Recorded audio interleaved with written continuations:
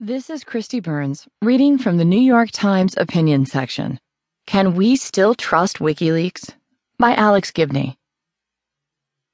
The release of a cache of emails from the Democratic National Committee by WikiLeaks last month has raised a great many questions about the role of the DNC in trying to influence the primary and about the alleged interference of Russian intelligence in a U.S. election.